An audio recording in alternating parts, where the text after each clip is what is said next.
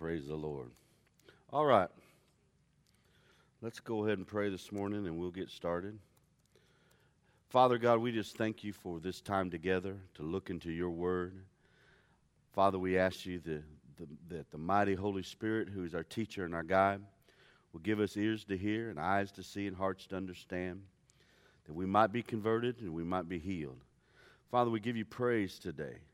We give you praise for your word is true. Forever, O Lord, your word is settled in heaven. And your word is a lamp unto our feet and a light unto our path. Father, we thank you for it. We give you praise today. Help us, give us utterance today as we speak forth your word. In Jesus' name, amen. Amen.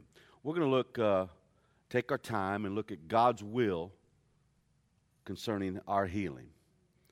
We're going to look at a lot of scriptures, and so I'll give you time to we'll take time to turn. I've got them in front of me, but I still like turning to them in my Bible, even though I got notes here. That's why I got this here.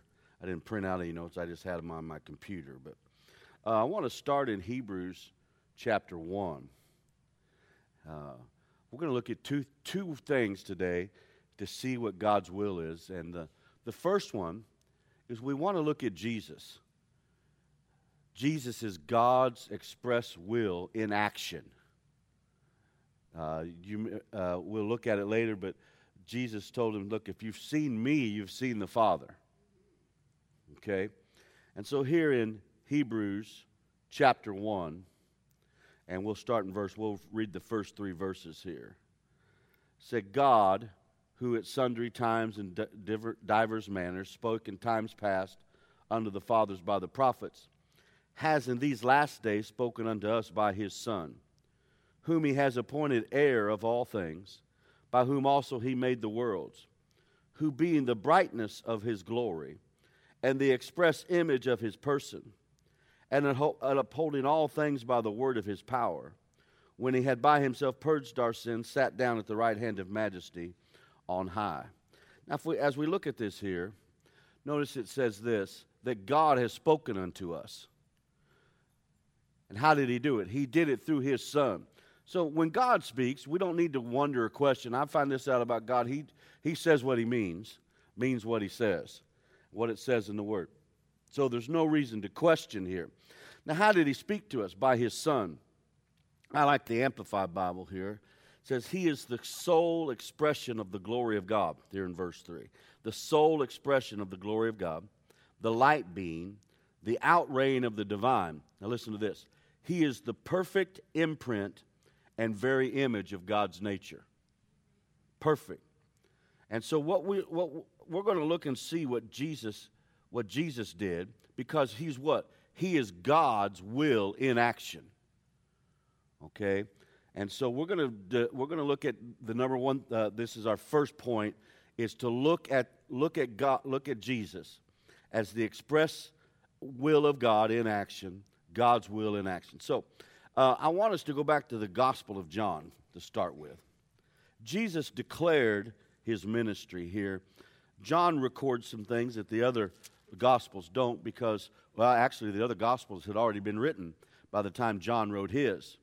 And so he's got that advantage, if you will. And I think God, wanted us to have some other things concerning the life of Jesus that hadn't been written. I mean, you go back in church history and study, a lot of people wrote accounts of Jesus' life. Peter wrote an account. There's some others that wrote accounts of Jesus' life. But none of them were included in what we call, the canon of Scripture. But John wrote some things here that really help us out, I think. And so we're going to start in John 4, verse 34. Now here, Jesus, all of these are going to be statements that Jesus makes, okay, concerning his life and concerning his ministry. John 4:34. Jesus said unto them, my meat is to do the will of him that sent me and to finish his work. Or you could say my nourishment. Or my, they were saying, you haven't eaten anything. Why don't you eat something? He said, look, I'm getting my nourishment from doing the will of him that sent me and to finish, notice what he said, his work. Okay? Now go over to chapter 5. In chapter 5, verse 30. John 5:30. I can of my own self do nothing. As I hear, I judge, and my judgment is just, because I seek not my own will, but the will of the Father which has sent me. Pretty clear, isn't it? Jesus did. So whatever Jesus is doing, whatever he's saying, is not his will being done, but the Father's will. Okay, look in chapter 6. And I don't think it's any mistake here that this is mentioned so often, because God wants us to get this, all right? We'll look at verse 38 through 40 here. Jesus said, "For I came down from heaven not to do my own will, but the will of him that sent me. And this is the Father's will which has sent me, that all which he has given me I should lose nothing, but should raise it up again at the last day. And this is the will of him that sent me, that everyone which sees the Son and believes on him may have everlasting life, and I will raise him up the last day." My son Tanner talked last night about the life of God. Okay? Well, here, he noticed that that's God's will, that everyone who believes on him would have that everlasting life, that life on the inside of us. And Jesus said, I'm not doing my own will. That's not my plan. It's God the Father's plan. Okay? John chapter 7. Now, I realize the reason one of the reasons it's repeated so often is as Jesus is going around, he's declaring to everybody, this isn't me. I'm not doing this of my own self. I mean, everywhere he went, he's trying to reveal to them that this is God the Father's plan. Here in verse 16, Jesus answered them and said, my doctrine is not mine, or my teaching is not mine, but his that sent me. Here again, pointing out that he's not doing his own will. He's not teaching according to what he wants. He's teaching according to God's will. If we keep reading there, verse 17 says, if any man will do his will, he shall know of the doctrine, whether it's of God or whether I speak of myself. He that speaks of himself seeks his own glory, but he that seeks his glory that sent him, the same is true, and no unrighteousness is in him. See, Jesus didn't come to seek his own glory. He came to glorify the Father, right? And he came, and the assignment that he had from God was to, of course, we know, ultimately go to the cross, die on behalf of our sins, but be raised up the third day and ascended and victorious as King of kings and Lord of lords, and ascend into heaven and be seated at the right hand of God. That was ultimate. But yet, he came to reveal the Father to us and the will of God to us. And he came to show that one of the things about the Father, that God is a good God and that he loves his people. John chapter 8. Let's go over here in... there's so much of this we could read.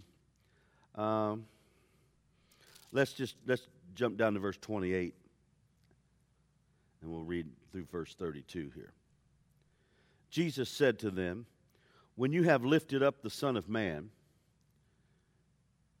then you shall know that I am he, and that I do nothing of myself, but as the Father has taught me, I speak these things.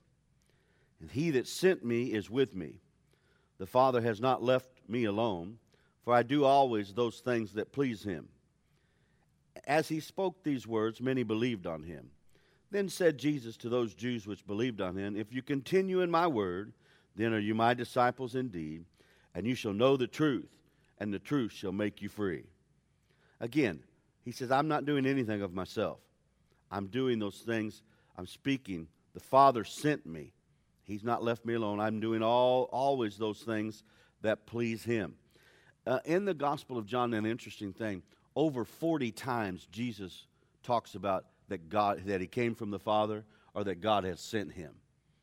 All right? And that's an interesting thing, because, of course, we need to know that he came forth from the Father.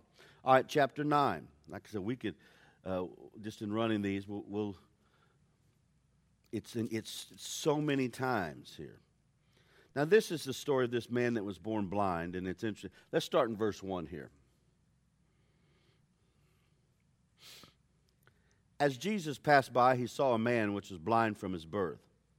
And his disciples asked him, saying, Master, who did sin, this man or his parents, that he was born blind? Now, you know, there was some teaching amongst the Jews that a child could actually sin in its mother's womb and cause it to be born blind. Okay? At least they believed that baby was alive, unlike, you know, a lot of folks today. But that baby, and Jesus answers and says, neither has this man sinned nor his parents. This wasn't a result of their you know, because they had done something wrong. You know, we could say it is a result of sin. There was no sickness or disease or anything of this sort until sin entered the world. But he said it's not because of them, all right? He said, but the works of God will be manifest in him. Verse 4, I must work the works of him that sent me while it is day. The night comes when no man can work. So when Jesus is doing what he's doing, whose work is he doing? He's doing the work of the Father, right? The one who sent him. Okay, let's go over to John chapter 14 now. I mentioned this one a little bit earlier. John chapter 14. I'll skip a few here. Yeah. Well, he raises Lazarus from the dead in there, and, you know, there's a couple different, he talks about he's the shepherd. I mean, we could look in every chapter. But let's get over here to John chapter 14. And let's start in verse 6.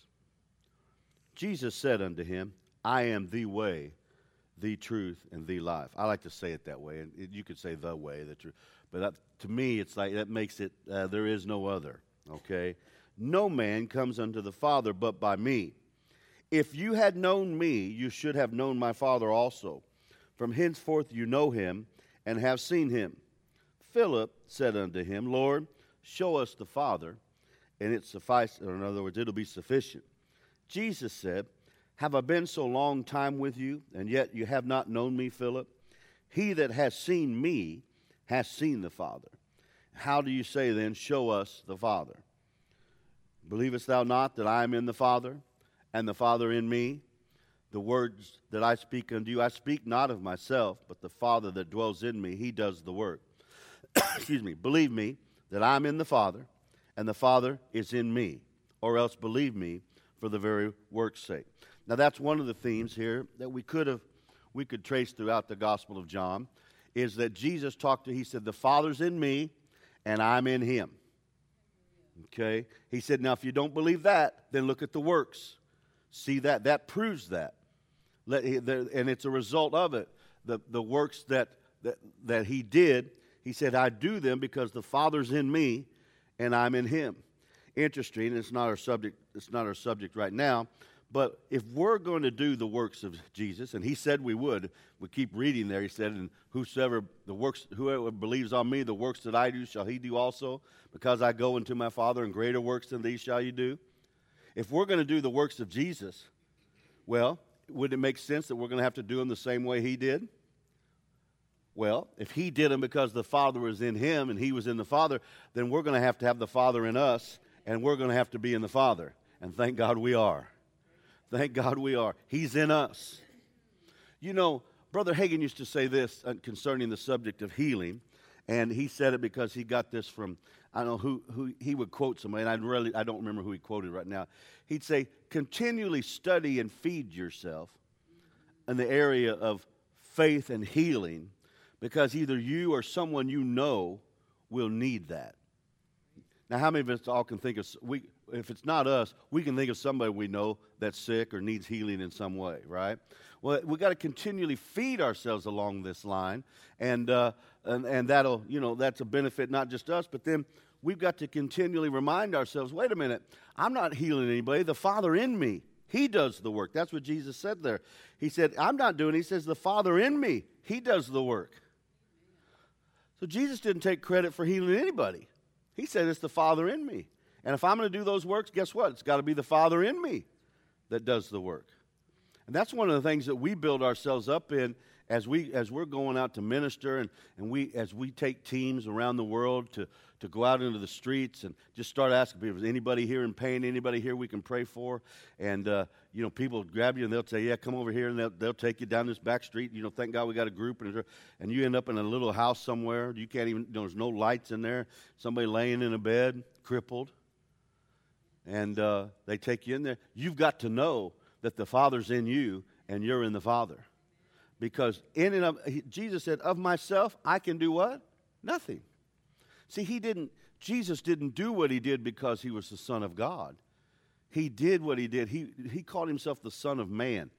Jesus, and we're going to look at that scripture in just a minute in Acts, but Jesus ministered as a man anointed by God.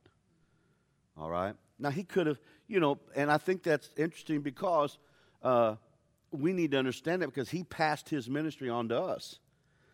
Now, if he did what he did because he's God, we're out of the loop then, aren't we? I'm not God. You're not God. Never going to be God. I'm his child, but I'm never going to be God. And so if I have to heal people because I'm God, that's it. Okay? But thank God I don't have to that way. Let me get a drink here. Okay, so Jesus pretty well established that what he's doing because it's the will of God. Now let's look at Acts chapter 10. Acts the 10th chapter. Jesus did the works of him who sent him. He said over and over again. As we read that, it's pretty evident. And he did those works because God was in him and he was in God.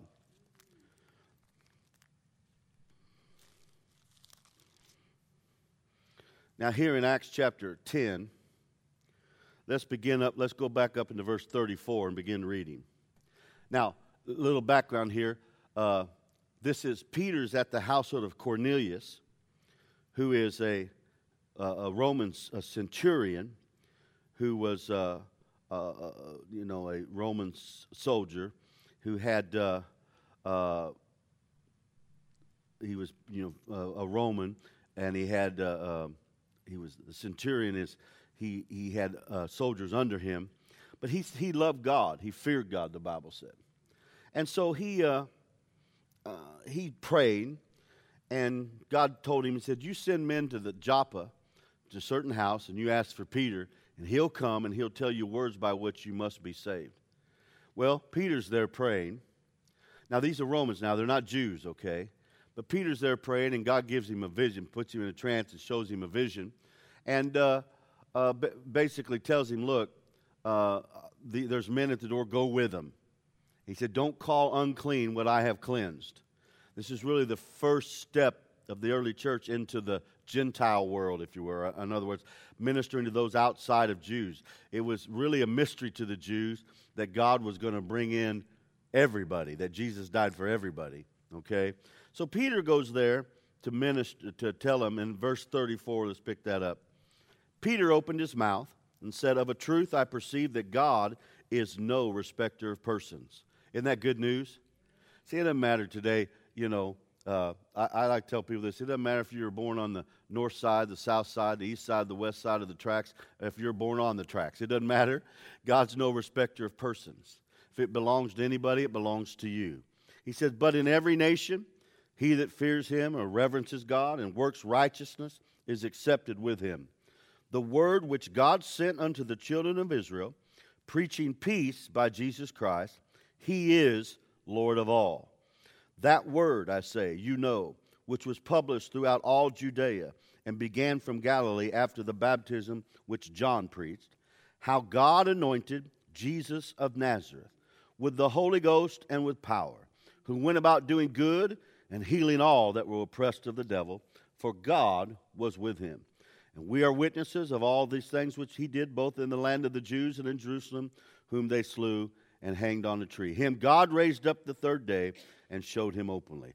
Now look at verse 38 there. How God, remember, Jesus said what? I'm doing the works of him that sent me. All right, how did he do that? God anointed him with the Holy Ghost and with power. Now think about that. As, we're understanding it, but let's add a little bit. We're building evidence. We're looking at God's will for healing here. And as we do that, you add evidence. You add one piece of evidence on top of another here. If Jesus did what he did because he was God, why would God have to anoint God? Do you see that? Why would God have to give God the Holy Ghost? No. Jesus did what he did because here he says, notice what he calls him, Jesus of Nazareth, not Jesus from heaven, even though he still is, but he didn't minister with that, okay? He went about doing good. Let's talk about that for a minute. All that Jesus did was good. It was good. Hold your finger here. Look at Psalm 145 just a moment.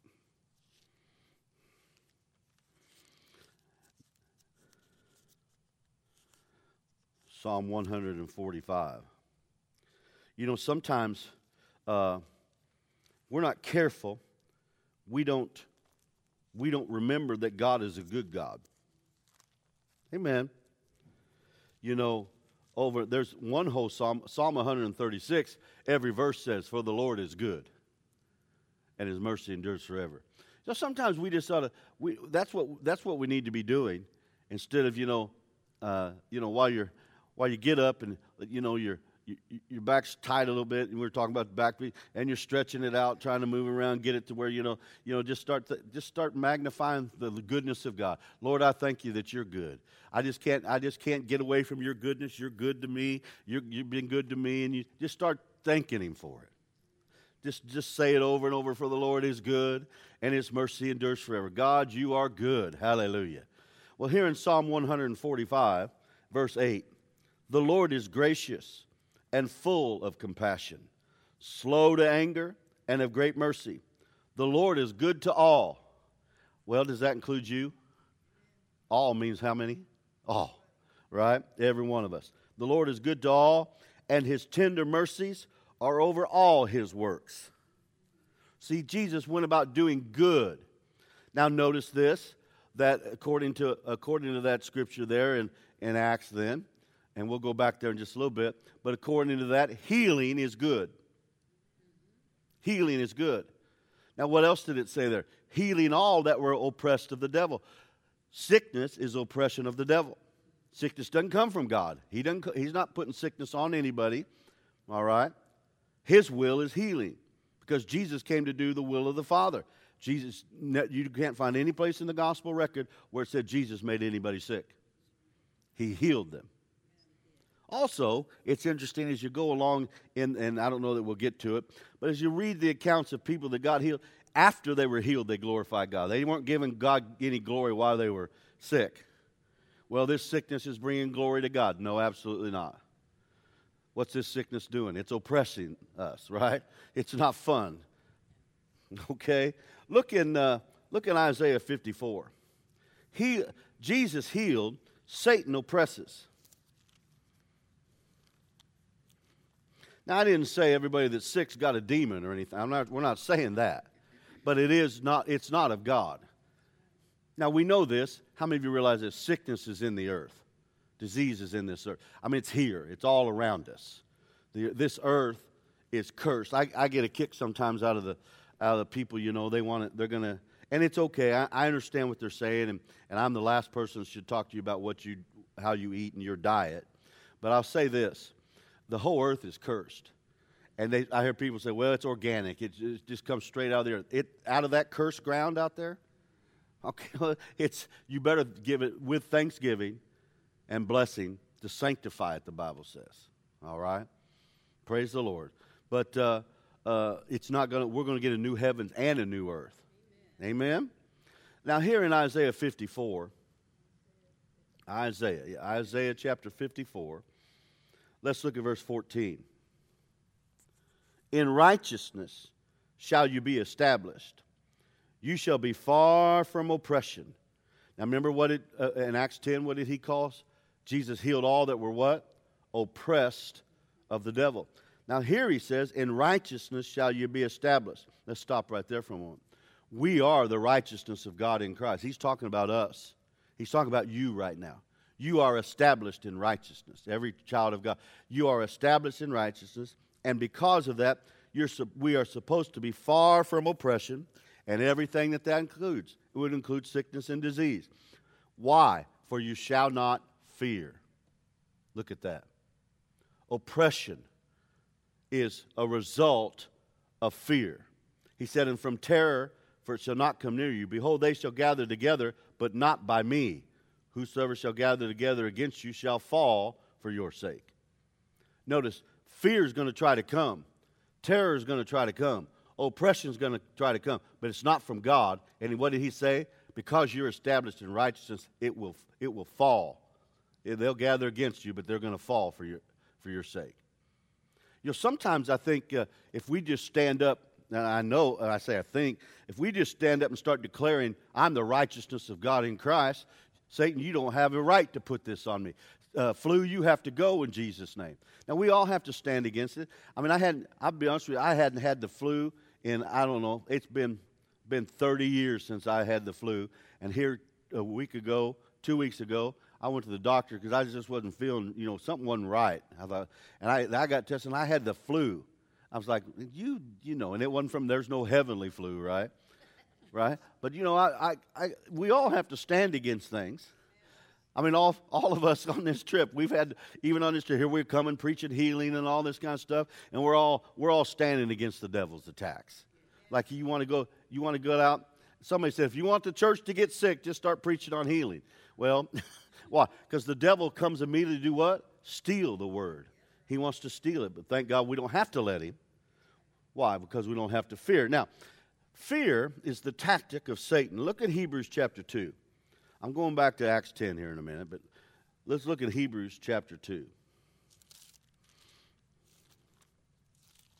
You shall be far from oppression, established in righteousness, far from oppression, for you shall not fear. Glory to God. Now, think about this in relationship. Hebrews chapter 2, right, I said. Some Christians, bless their heart, I wonder with some people sometimes, just me, I just wonder. Now, I may look at things, my wife says I look at things a little different than a lot of people, but I'm trying to look at it according to the Word of God, all right? I don't know what some people think. Some people have the idea, I guess, that people aren't ever going to die. If Jesus tarries, we're all going to die. If he doesn't come back, I'm 58 years old now. Well, if he doesn't come back the next 50 years, chances are I'm going to go home to be with the Lord in that time. I really don't have a great desire to live into my hundreds, and unless I can live like this, okay? But 50 years from now, I'm probably not going to look like this. You know what I'm saying? It's just because we're in this earth. It's what is. It's not God's original intention, but it's what we have now. But I'm not afraid of death, though, because Paul said to be absent from the body is to be present with the Lord. And he said, look, I've got a disease. He said, I'm in a decision. I'm between two decisions here. To depart and be with Christ, which is far better. Now, it doesn't mean I'm going to go out there and run on the road out there and play out there and get you know what I'm saying? I'm not in a hurry, but I'm not afraid of it. Not afraid of death. That's what we're saying. As a Christian, we should have no fear of death. Now, let's look at this, and then I just thought of another scripture I want to go to. I'm still trying to get back to Acts 10. We'll get there, all right? But here in Hebrews 2, look at verse 14.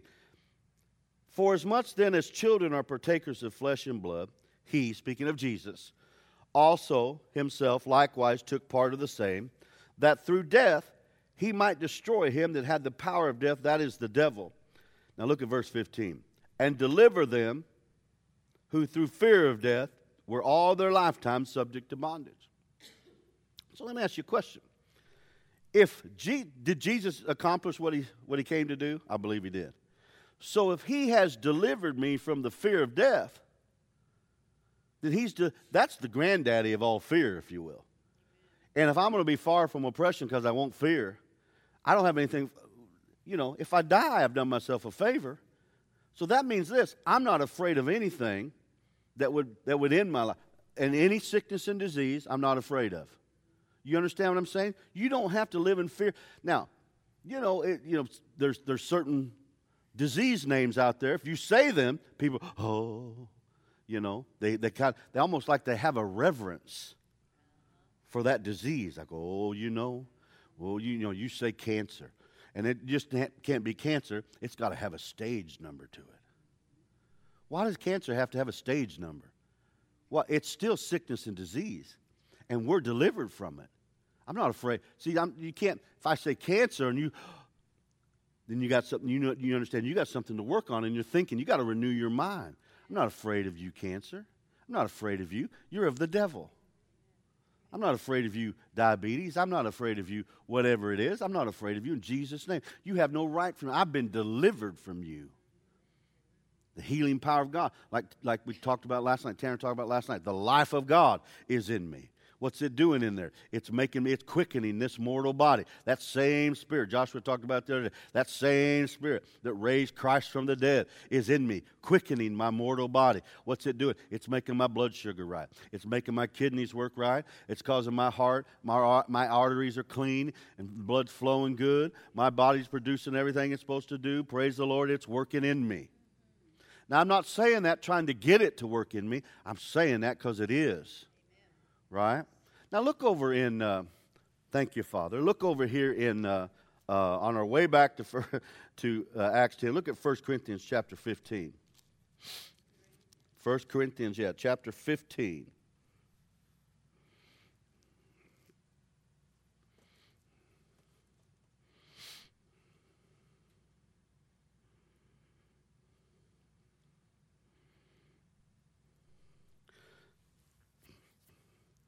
And talking about this, you can see in Paul's writings and what he said, he wasn't afraid to die. He had no fear of death whatsoever. In fact, he said it's far better, right? Jesus showed Peter what kind of death he was going to die, and he talked about, and he said, I'm ready to be offered up. He knew he was going to die in the same type of death Jesus did, crucifixion. Church history tells us that he refused to die. Like he said, you're going to have to crucify me upside down. I won't die like my Lord. Amen. But, he wasn't afraid of it. Because why? Like I said, if someone killed, they've done you a favor. Death for the Christian is no more than just stepping out. It's like, when I look at this coat here, okay? Now, this is my coat. Now it's just a coat, right? And it has no life in it whatsoever. All right. This coat represents this body. This body, remember in Genesis 2:7, God made that body, and He breathed into it the breath of life, and that body became a living soul. All right. Now I'm gonna make this coat come alive. Now look what I have to do to make it come. I got to put it on me. Now, it was just hanging there a minute ago, but now it's moving with me.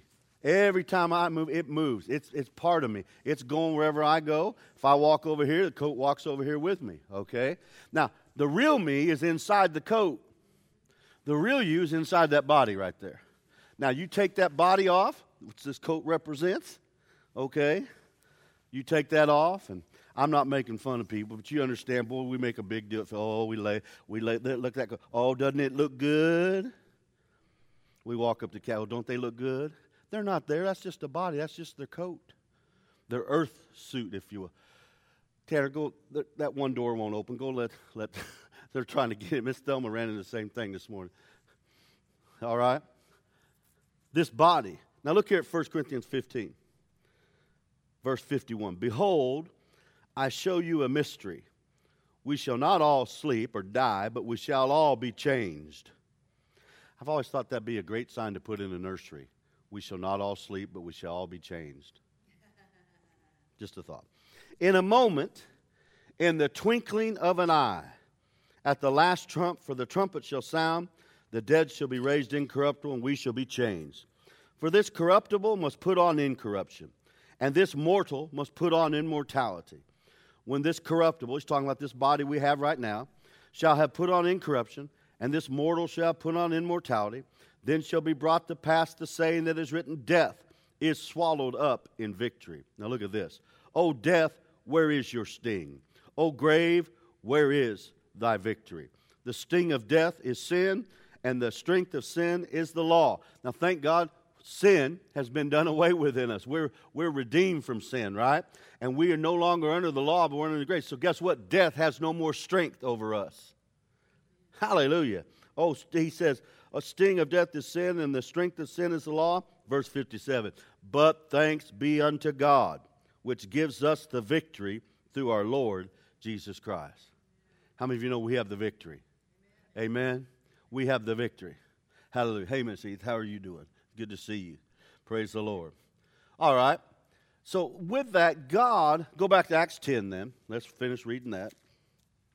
Acts 10. Verse 38.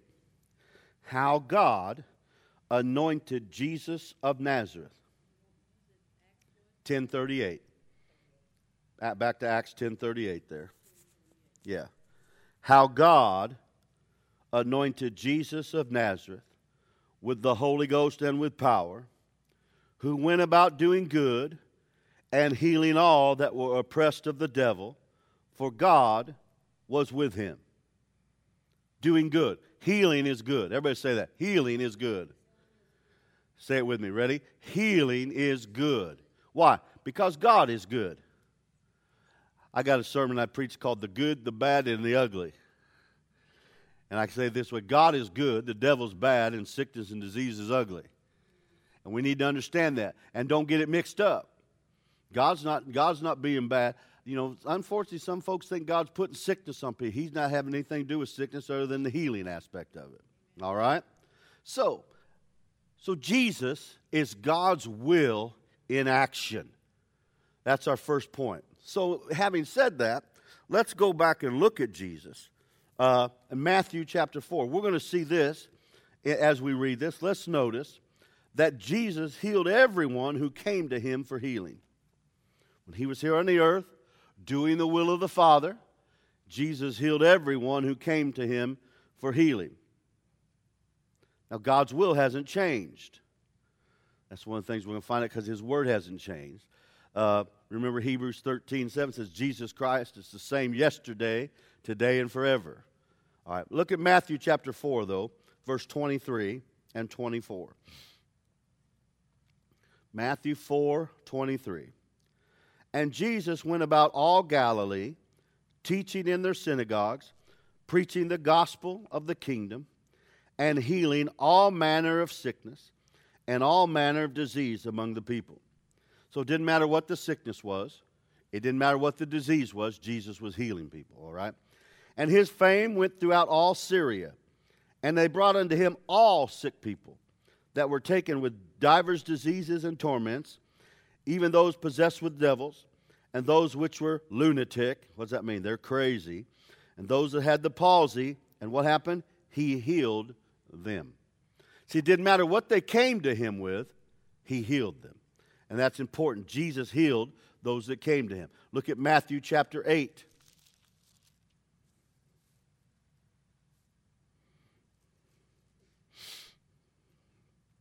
Let's look at verse 16 and 17. Matthew chapter 8,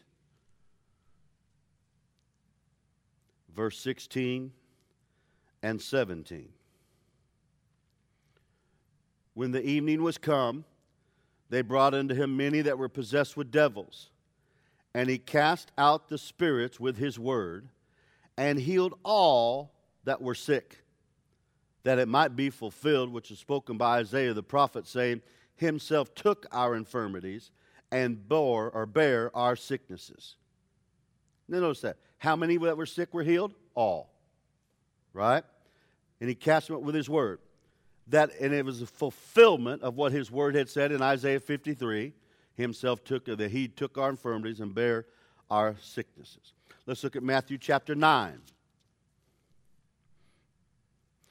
Now again, we're looking at many scriptures here because why? We're putting evidence in our possession. We're just looking at what the word has to say. We could look at 2 or 3, but let's look at a whole bunch. Because I don't want you to have any doubt. I don't want you to leave here to have any doubt about God's will concerning healing. All right? Now, I'll say this. Your experience and my experience doesn't change God's will. Right? Now, you know, just because someone may not receive, or something happens, that doesn't change God's will. There's a lot of reasons, and a lot of times it's between that person and God. I can't sit here on the outside unless God gives me some inside information. And the only reason God's going to give me any inside information is to help that person. Right? It's none of my business. Listen, your relationship with God's none of my business. That's between you and God. All right? Now, I'll help you as much as I can. But when we're looking at these things, we got to understand that God's will is God's will. Okay? Now, here in Matthew chapter 9, verse 35. And Jesus went about all the cities and villages, teaching in their synagogues, preaching the gospel of the kingdom, and healing every sickness and every disease among the people. How many sicknesses? Every. How many diseases? Every. Well, that means all of them, doesn't it? All right, Matthew chapter 12. I've had people tell me sometimes, why do you read so many scriptures? Well, because it's in there. If it wasn't important, it wouldn't be listed. It wouldn't be in there so much. I think it must be important. Matthew chapter 12. And we got nothing but time this morning. Okay? I think what I might do, though, I might send Cody my notes here, and they can make them available for you, so you don't. If I get going too fast, because sometimes I get to cruising along pretty good, and I forget that people trying to write stuff down. But I can share these. It's no problem. Now here in Matthew 12, look at verse 15. When Jesus knew it, he withdrew himself from there, and great multitudes followed him. And what happened? He healed them all. All. Now, a multitude, how many is a multitude? Well, a multitude is so many people you really can't count them. Now, you would think that if it was God's will to not heal somebody, in a multitude there'd be at least one that it wasn't God's will to. But no, he healed them. How many? All. All of them. Well, if he'd heal all in the multitude, how about just you, little old me? Absolutely. Jesus is the healer. All right, look at chapter 14.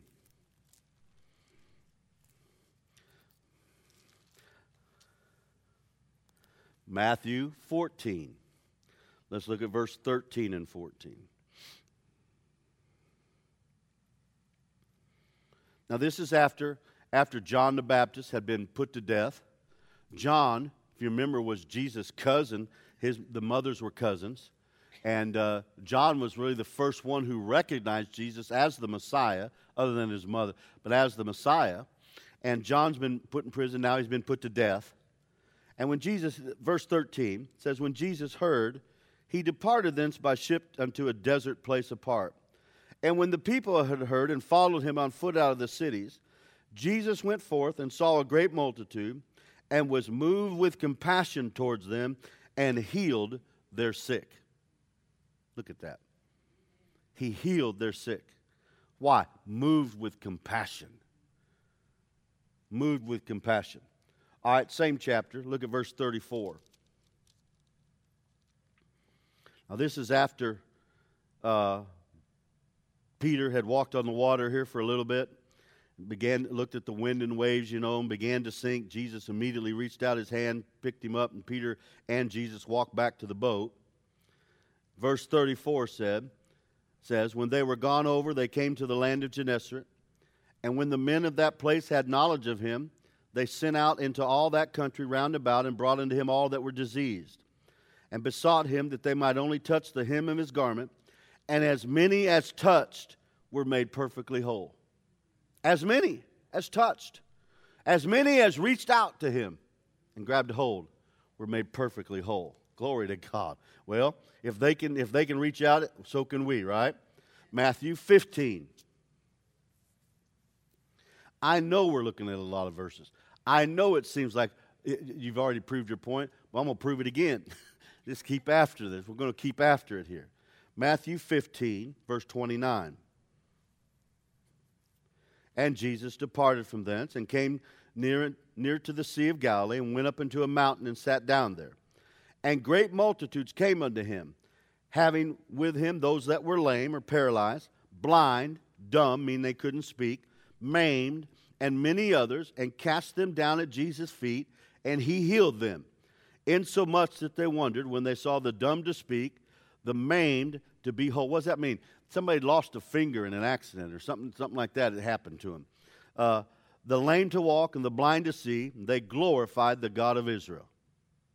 Now remember, all those that came to him, again, what happened? He healed them, verse 30 says. Now notice what happened after they were healed. God got the glory.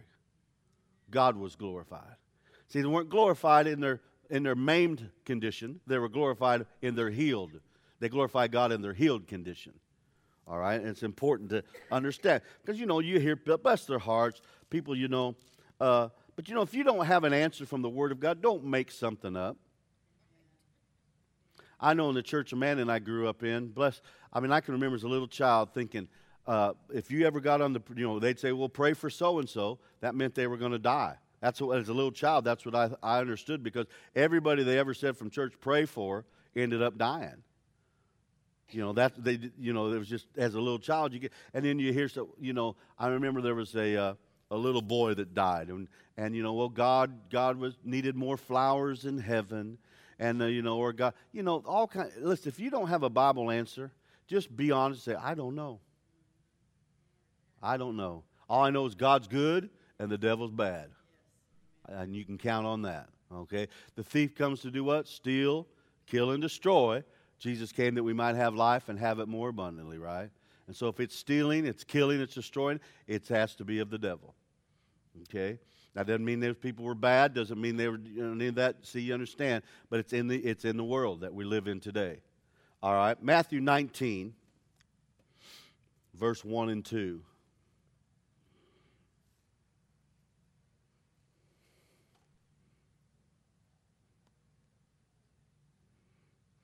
I want to make this point immense. I really want to make this point. Matthew 19, 1 and 2. And it came to pass that when Jesus had finished these sayings, he departed from Galilee and came to the coast of Judea beyond Judah. And great multitudes followed him, and he healed them there. Now remember, Jesus said, I came not to do my own will. Right? We looked at those verses. But I came to do the will of him that sent me. He said, the Father in me, he does the work. Now notice, everybody's getting healed. Everybody that came is getting healed. The Father's healing everybody. Same Father we have. Amen. Same Holy Ghost that we have. Matthew 21.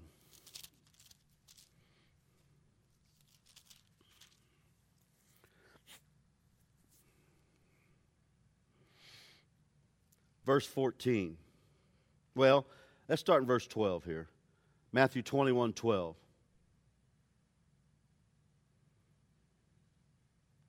And Jesus went into the temple of God and cast out all of them that sold and bought in the temple, and overthrew the tables of the money changers and seats of them that sold doves, and said unto them, it is written, my house shall be called the house of prayer, but you've made it a den of thieves. And the blind and the lame came to him in the temple, and he healed them. I notice that. Now here, you think about it. Here's the temple of God. God's temple. His presence is dwelling over that in that holy of holies on the earth, sitting between the cherubim, and the Ark of the Covenant, and that mercy seat, where one time a year the high priest would go in and would sprinkle the blood of the sacrifice for the sins of all the people. God's presence there. And they had done what? They turned it into a house of merchandise, right? They were. You have to bring a perfect sacrifice, and they'd look at yours and say, no, that's got an imperfection, but right over here, there's, and they own those, so they're making money off all, and probably they're washing this one up and taking it back out there and selling it again. They turned it into something that was never supposed to be. He said, this is supposed to be a house of prayer. Well, what do we know about prayer? Where there's prayer, there's power. Amen. Well, that's when Jesus, and they came to him, and he healed them all. Everybody that came, even what does it say there? The blind and the lame, they came to him. Didn't matter what, again, notice it doesn't matter what they had. Jesus healed them. Well, we could go through Mark's gospel and look at the same thing. We could go through Luke's gospel and see the same thing. All right? Jesus healed them all. Now, Jesus is the same today as he was then. He's the same today as he was then. If he healed then, he heals today. If it was his will to, if it was God's will to heal then it's God's will to heal today. And it will be God's will to heal forever. And so in looking at God's will, all right, our first point today is to look at God's will in action. And who is that? Jesus. He is the imprint of the divine. He is the exact image of the Father. If you've seen Jesus, you've seen the Father. He said, I came not to do my own will, but the will of him that sent me. Then he said, the Father's in me, and I'm in the Father, and the Father in me, he does the work. He's God. It was the Father doing the work in Jesus. He anointed him with the Holy Ghost and with power, who went about doing good and healing. Healing is good, and it comes from God because God is good. All right? So looking at the God's will concerning healing, first of all, we looked at the express will of God in action, Jesus. Okay? All right. We're going to take a break here. We're going to take a break and about 10-minute break here, and we're going to come back and then we're going to look at our second point. To find the will of God, we must look at his word. What does he say in his word? Not just what how the word act, but what do other scriptures say concerning healing in the word? Okay? So let's come back in about 10 minutes here, so about 5 after 11, and we'll pick up and have our second session. All right? Praise the Lord. All right, I'm going to go ahead and get started. So, we're looking at the will of God, God's will concerning healing. We looked at God's will in action, Jesus, who he sent, and who made the statement, the Father in me, he does the work. I can of myself do nothing. I came to do the will of him that sent me. And so we saw that everyone who came to Jesus was healed. All right? Now, that didn't mean every sick person in there was healed there, because there were some people the disciples healed that had been there, like the man at the gate. He'd been set there his whole life. Jesus had not that long before that gone through that gate, but he wasn't healed for whatever reason. But everyone who came to Jesus for healing was healed. All right? So now let's look at this. Our second, we're going to look at these two concerning is to look at what God's word says. And first of all, we need to understand God cannot lie. God cannot lie. He is truth, right? Let's look at Hebrews chapter 6. Hebrews chapter 6. Don't you love the Word of God? God's Word, praise the Lord. It is. It is. I don't care what people out there say today. It's not a relic. It is a book that's timeless. It's for us today. Glory to God. And we can trust it. Now here in Hebrews chapter 6, verse 17, talking about God and his word, says, wherein God, willing more abundantly to show the heirs of promise, that's us, the immutability of his counsel. What does that mean? Unchangingness of his word, confirmed it by an oath, that by two unchanging things, immutable the King James says, but that doesn't change, in which it is impossible for God to lie. Boy, mark that or understand it. It is impossible for God to lie, who might have a strong consolation and have fled for refuge to lay hold upon the hope that is set before us, which hope we have as an anchor of the soul. See, if I'm a liar, you can't hope means confident expectation. You can't, with confidence, expect me to do what I said if I'm a liar, right? You can't have any confidence whatsoever in what I said. And unfortunately, how many of you know people say, I'm going to do this or I'm going to do that, and that never happened. You just know when they say it, I might as well just forget it now. It's not going to happen. God's not that way. God is not the God. It is impossible for God to lie. Look at the last book of the Old Testament, Malachi.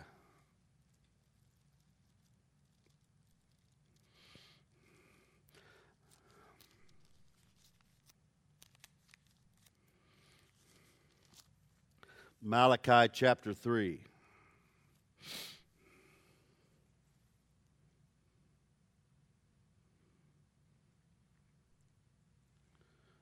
So we saw it's impossible for God to lie. Here in Malachi 3 in verse 6, he said, "For I am the Lord, I change not. Therefore your sons of Jacob are not consumed." You know, God hasn't changed. He's always been the healer. Always. He's always been good. You know, even though you read in the Old Testament, sometimes it looks like, you know, God's the God of judgment and that. God has always been good. Amen. He's always been good. I don't know why I keep coming, but that's not really my subject there, but I just keep coming back to the goodness of God. You know, it's the goodness of God that leads people to repent, not the judgment. You have to basically run out of all your options before you're going to see the judgment of God. In other words, what I mean, if you don't come through Jesus, you can't get to God. And if you don't come through Him, then you're going to run into the judgment of sin, right? You're going to have to by your good works enter into heaven, and no one can do that. But thank God He's been good to us, right? He said, "I am the Lord, I change not. I change not." He's always been good. Look at Numbers chapter 23. We're just going to, here again, run through let's go back to the book of Numbers.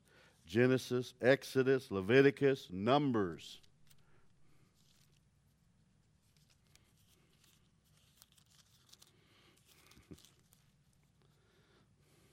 Numbers chapter 23.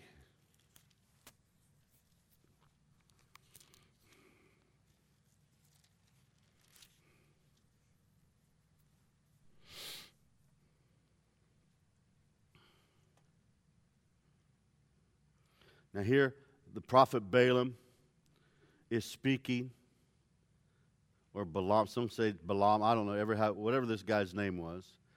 He's speaking, he's prophesying. In Numbers chapter 23, look at verse 19.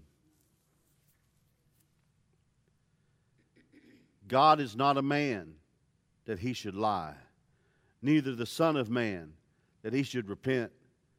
He has said, and shall He not do it? Or has He spoken, and shall He not make it good?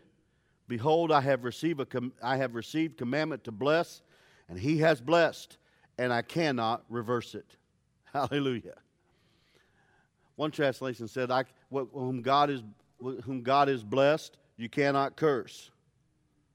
I like that, because I found out in the New Testament I've been blessed with every spiritual blessing in heavenly places. You know, one time I was there in Kenya. This would have been, 2001, and they told me that there's a certain witch doctors there. It said they had seen the posters. I was there by myself, and that they were going to come to the meetings and put curses. They told me this after I got there.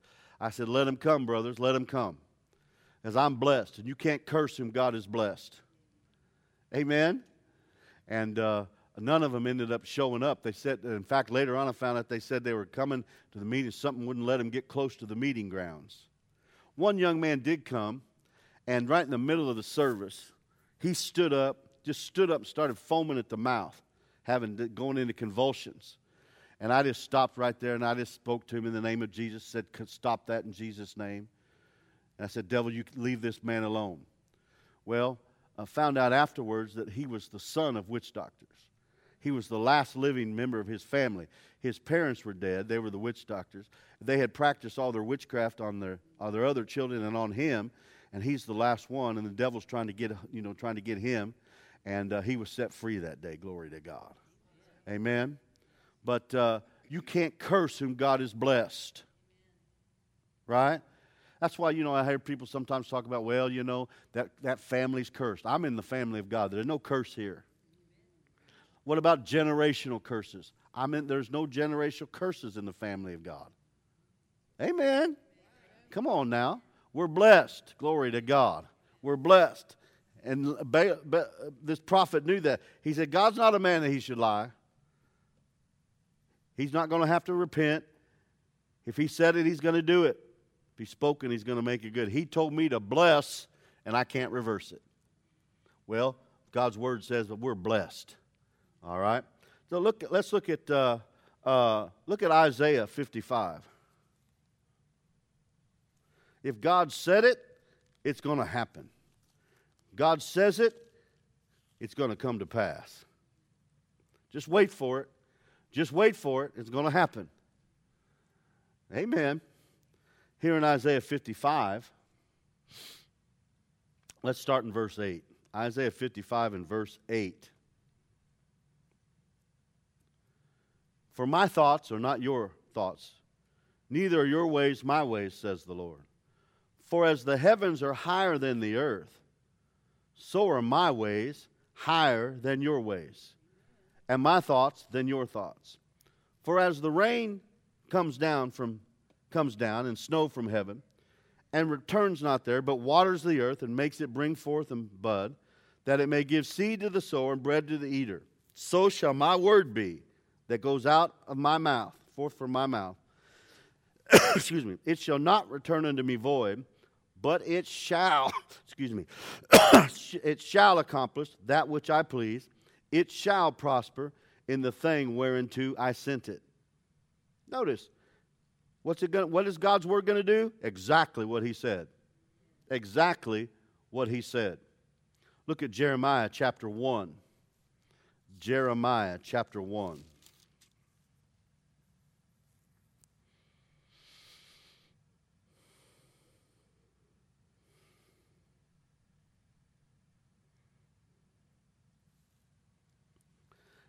Here in Jeremiah chapter 1, in verse 12. Jeremiah chapter 1 and verse 12. The King James says, Then said the Lord unto me, Thou hast well seen, for I will hasten my word to perform it. Other translations say, I will watch over my word. In fact, the Holman Christian Standard Bible said, You have seen correctly, for I watch over my word to accomplish it. I like that. God says it, and then he watches over it to make sure it happens. The Amplified says, For I am alert and active, watching over my word to perform it. The CEV Bible says, That's right, said the Lord. The Lord replied, And I always rise early to keep a promise. Oh, glory to God. I like that one. The English Revised Version says, You have seen very well. I'm watching to make sure that my message to you comes true. That's a good one. Let's see. Accomplishment. See if there's some others say a little bit. Perform it. The Message Bible says, Good eyes. I'm sticking with you. I'll make every word I give you come true. New Living Translation says, That's right. And it means that I'm watching, and I will certainly carry out all my plans. So what's that mean? If God said it, it's going to happen, isn't it? Why? He's going to make sure he's watching over it to bring it to pass. The New American Standard says, You have seen well, for I'm watching over my word to perform it. Praise God. All right? So his word. Now, so if God cannot lie. All right? Second aspect of that is then, his word is his will. His word is his will. If God's going to make come to pass what he says, he only speaks what his will is. Does that make sense then? In other words, he only says what he wants to happen because what he says is going to happen. Right? Amen. And you know, we can live the same way. We can use our words in the same manner. But let's go back to 3 John. You know, back there behind 1 and 2 Peter, 1 John, 2 John. 3 John, right before the book of Jude and Revelation. I'll never forget when I was in Auburn, Illinois, and was doing some work, some youth pastor there for a while. That was where we were there 9 years before we came here for 6.5. But I had one of the teenagers asked one time. One of the youth said, "Do you mean Big John or Little John?" The gospel he called Big John, and these he called Little John. So I started calling this Little John 3 here. And so this is the 3rd John. And let's read verse 1 and 2. It says, the elder unto the well-beloved Gaius, whom I love in the truth. Beloved, I wish, or in other words, I pray above all things that you may prosper and be in health, even as your soul prospers. Now, I realize this is John talking, but this is the Word of God to us now. God, above all things, wants us to prosper and be in health, even as our soul prospers. Now, here's one thing, and one of the reasons we're spending so much time going through a lot of these scriptures is because we're renewing our mind. We're renewing our mind. Our mind is part of our soul. You could say here, it's not just soul, it could be your entire inner life. It could be your spirit and your soul together here. But but if you're in Christ, you're already prospering in your spirit. But your mind, your emotions. See, a lot of times in dealing with healing, you have to get people away from making emotional responses, Like again, if I say cancer and that fear rises up, people get emotional about it. And you have to pull people away from the emotion of it and get their soul prospering where it says, what does the Word say about this? Now, I think I meant, the other night, some of you weren't here, but I said this about when you go to the doctor, and let's say the doctor said, he would say, you have cancer. He's telling you facts, or she's telling you facts as they see it, okay? Now, facts change all the time. Every second, the fact of what time it is changes. Facts are subject to change. But the truth of what we're talking about here is the same yesterday, today, and forever. God's Word is the same. He doesn't lie, He doesn't change, right? And so when He says you're healed, then you're healed. So consistently applying the truth will change the facts.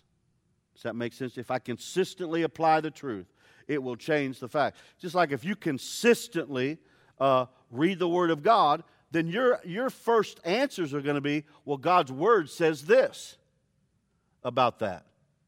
But if you don't read the Word, you're not going to have that. You're not going to have that basis. You're going to have to search it out, and it's okay to search it out. You're not going to know everything there is to know anyway.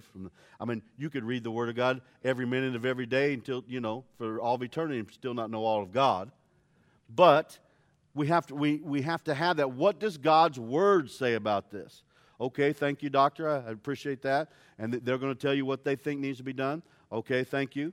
I'm going to tell you, I receive your counsel on it, and I'm going to pray about this. I want you to know I'm going to pray about this. But then you're going to have to go and you have to get, what does the Word say about this? What does the Word say about this? And as you spend time, you're listening to God. God, how do you want me to handle this? I'm saying by Jesus' stripes I'm healed. But see, God may say, okay, yeah, I want you to get some treatment with this. Do this. See, what's His way of doing it? Doesn't matter. I'm going to be healed at the end of whatever happens. I'm going to be healed. You see, I'm saying it. If you have to take medication, as you're swallowing that pill, or before you even take it, Father, I sanctify this medicine. In Jesus' name, I thank you that I'm healed. It only treats symptoms anyway, right? God's the healer. And so, in dealing with those, we have to have a prosperous soul. Not only our thinking, which our mind, but we have to have our emotions in line also. Okay? Your emotions can be your best friend or your worst enemy at times. And so we have to have prosperous emotions in that. All right? Let's look at 1 Peter chapter 2. He said, Beloved, I wish above all things that you may prosper and be in health. All right? 1 Peter chapter 2 and verse 24.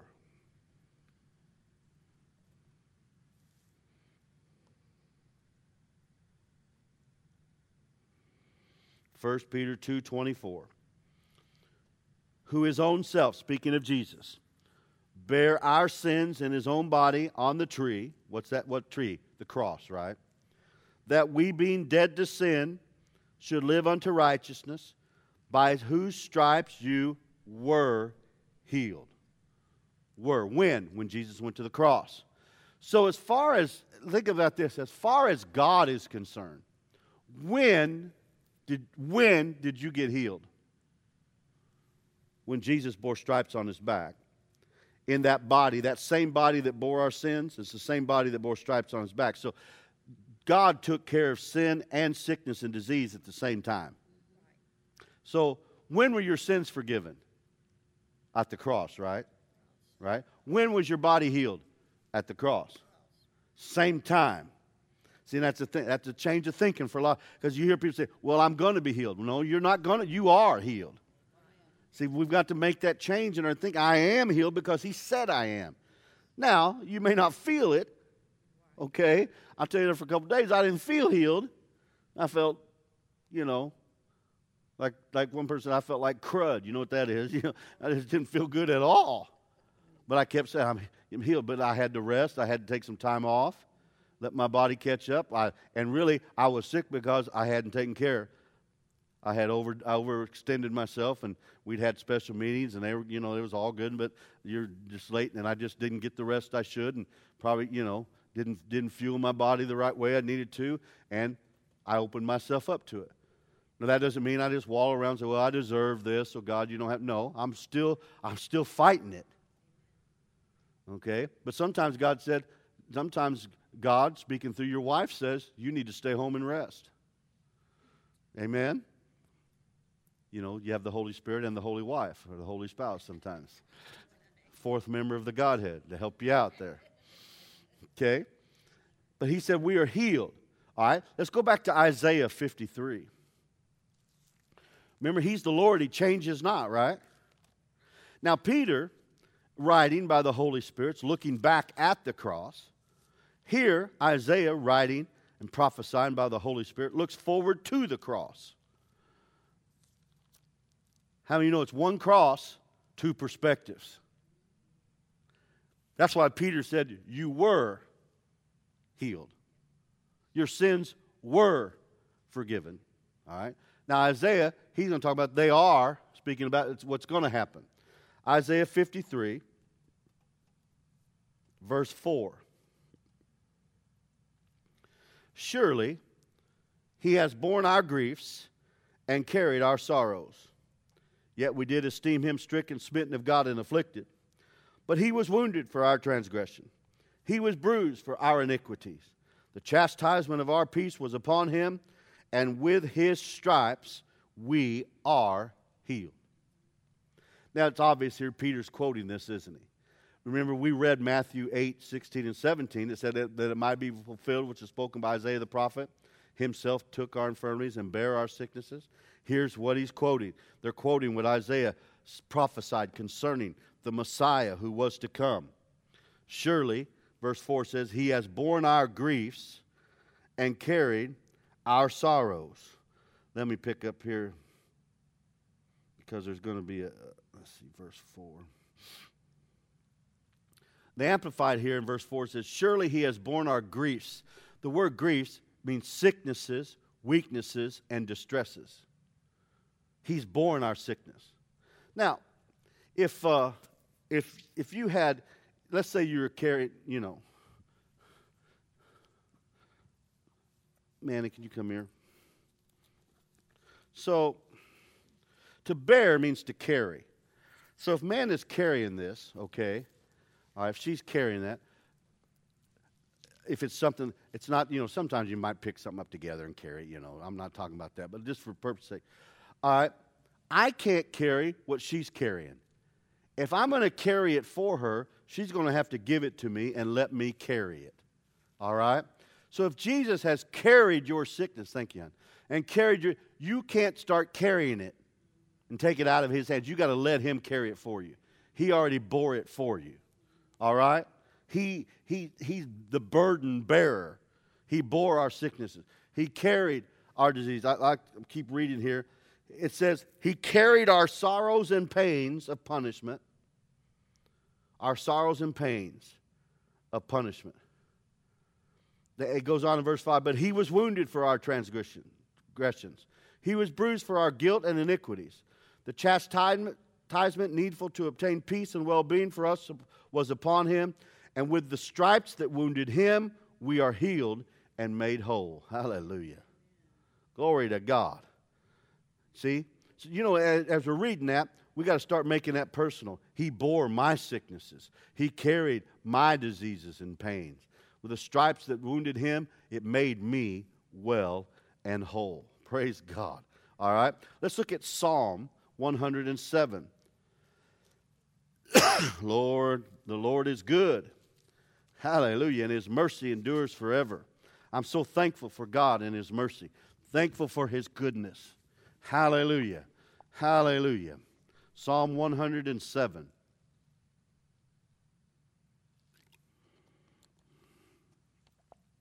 His word is his will, remember? His word is his will. And he cannot lie. Here in Psalm 107, verse 19 says, Then they cried unto the Lord in their trouble, and he saved them out of their distresses. He sent his word and healed them, and delivered them from their destructions. Glory to God. Notice that his word is a healing agent. His word. Now what do we know also? His word became flesh and dwelt among us. And what did Jesus do? He went about healing all that were oppressed of the devil. Right? His word. He said he sent his word and healed us. Look at Psalm 103. Psalm 103.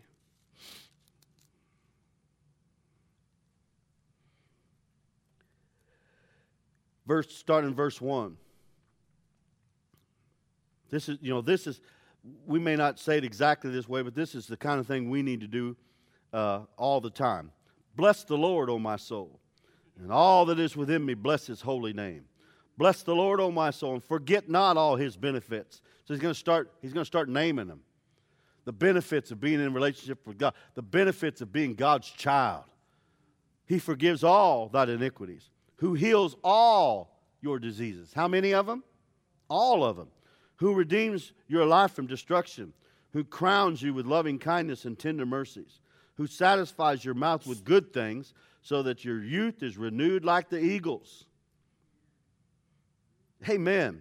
He forgives all my iniquities. He heals all my diseases. He redeems my life from destruction. He crowns me. Glory to God, I'm crowned. I'm wearing a crown of loving kindness and tender mercy. Glory to God. Let's go back and look at Exodus chapter 15. Exodus chapter 15.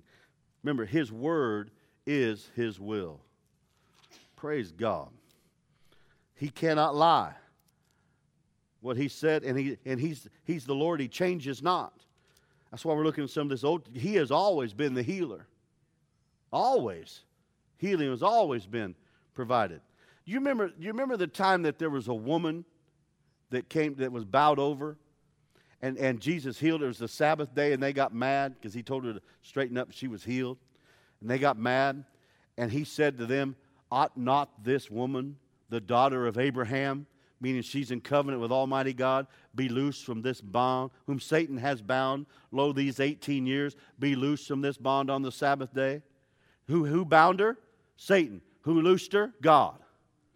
But she had a right to it because she was in relationship with God through the covenant. See, that was the old covenant, not the new covenant, which the Bible says has better promises, a better covenant. Brother Hagin said if it's better, that means it incorporates all the good of the old plus more on top of that. I like that. Amen. It's part of our benefit package. Exodus 15:26.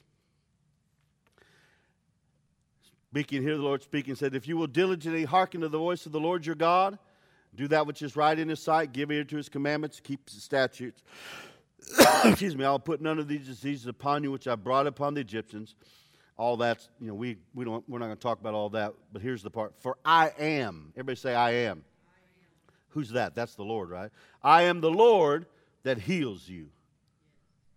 He is the Lord. Jehovah Rapha, the Lord our healer. It says there. He is that. Well, why then aren't people well? Why is there sickness? Well, a lot of it, you realize this, we have an enemy, right? We have an enemy. Jeremiah asked an interesting question. I want us to look at that. We'll end with this today. Jeremiah 8. We've said a lot today, a lot to be thought about, all right? A lot to be meditated on and looked at and remembered and prayed over. Jeremiah 8.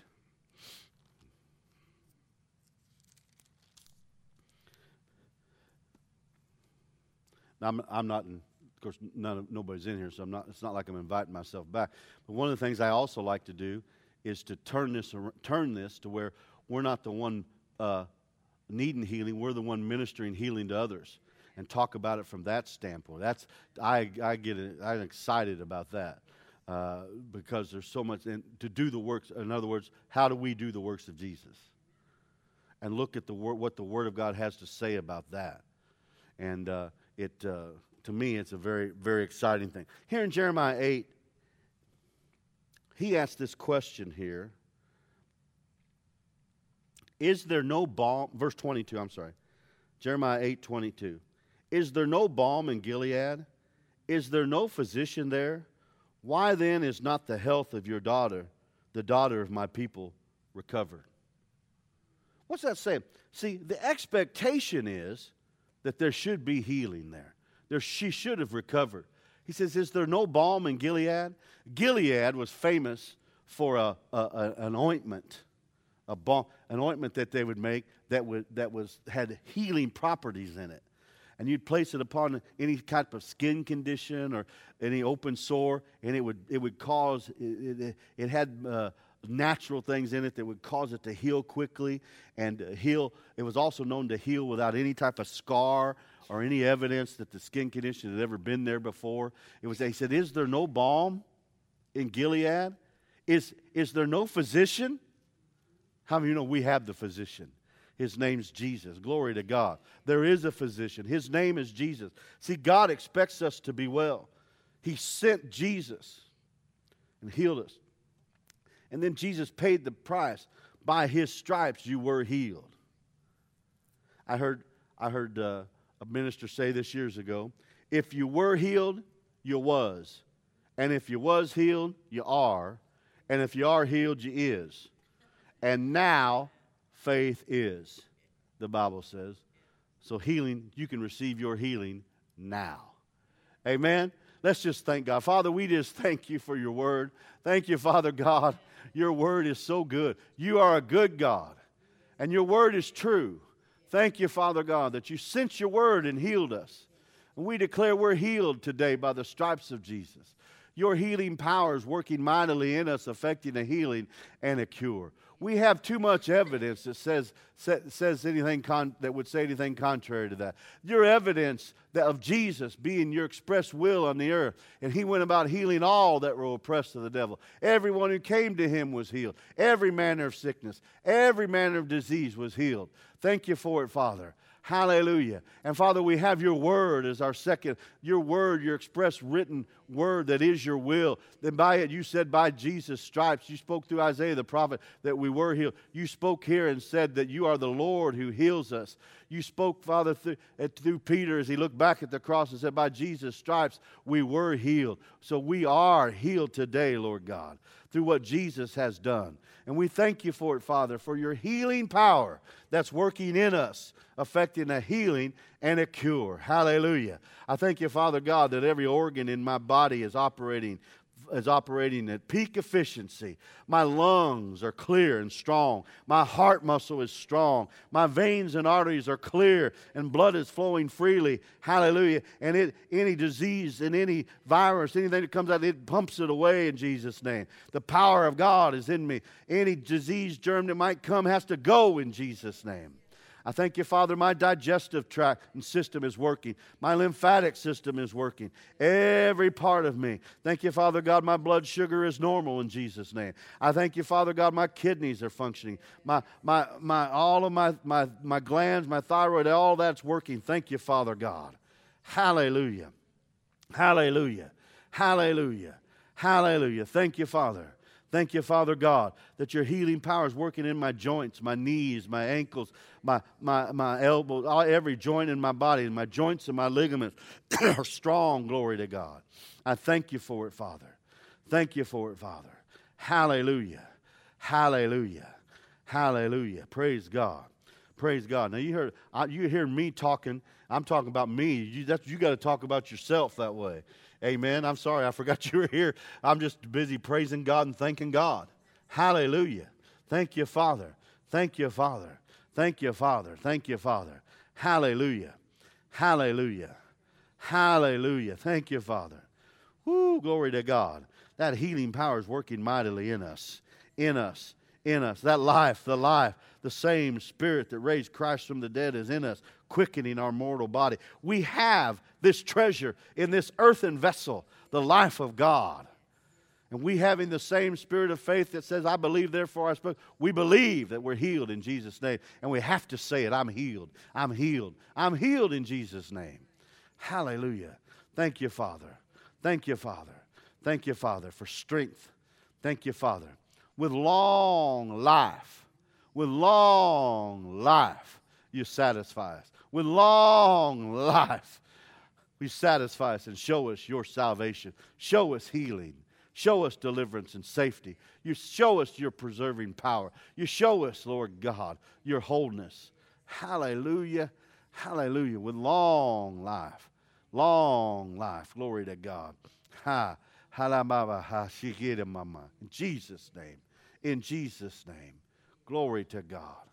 Glory to God. Hallelujah. Hallelujah. Hallelujah. Hallelujah. Praise God.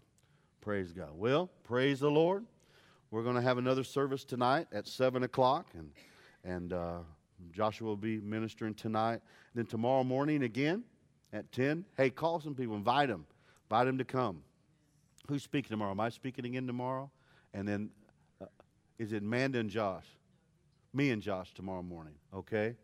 And so be here tomorrow morning, and we will, and then tomorrow night, service again tomorrow night, and then we drive back 11, 12 hours back to Tulsa on Thursday. So praise the Lord. It's such a blessing.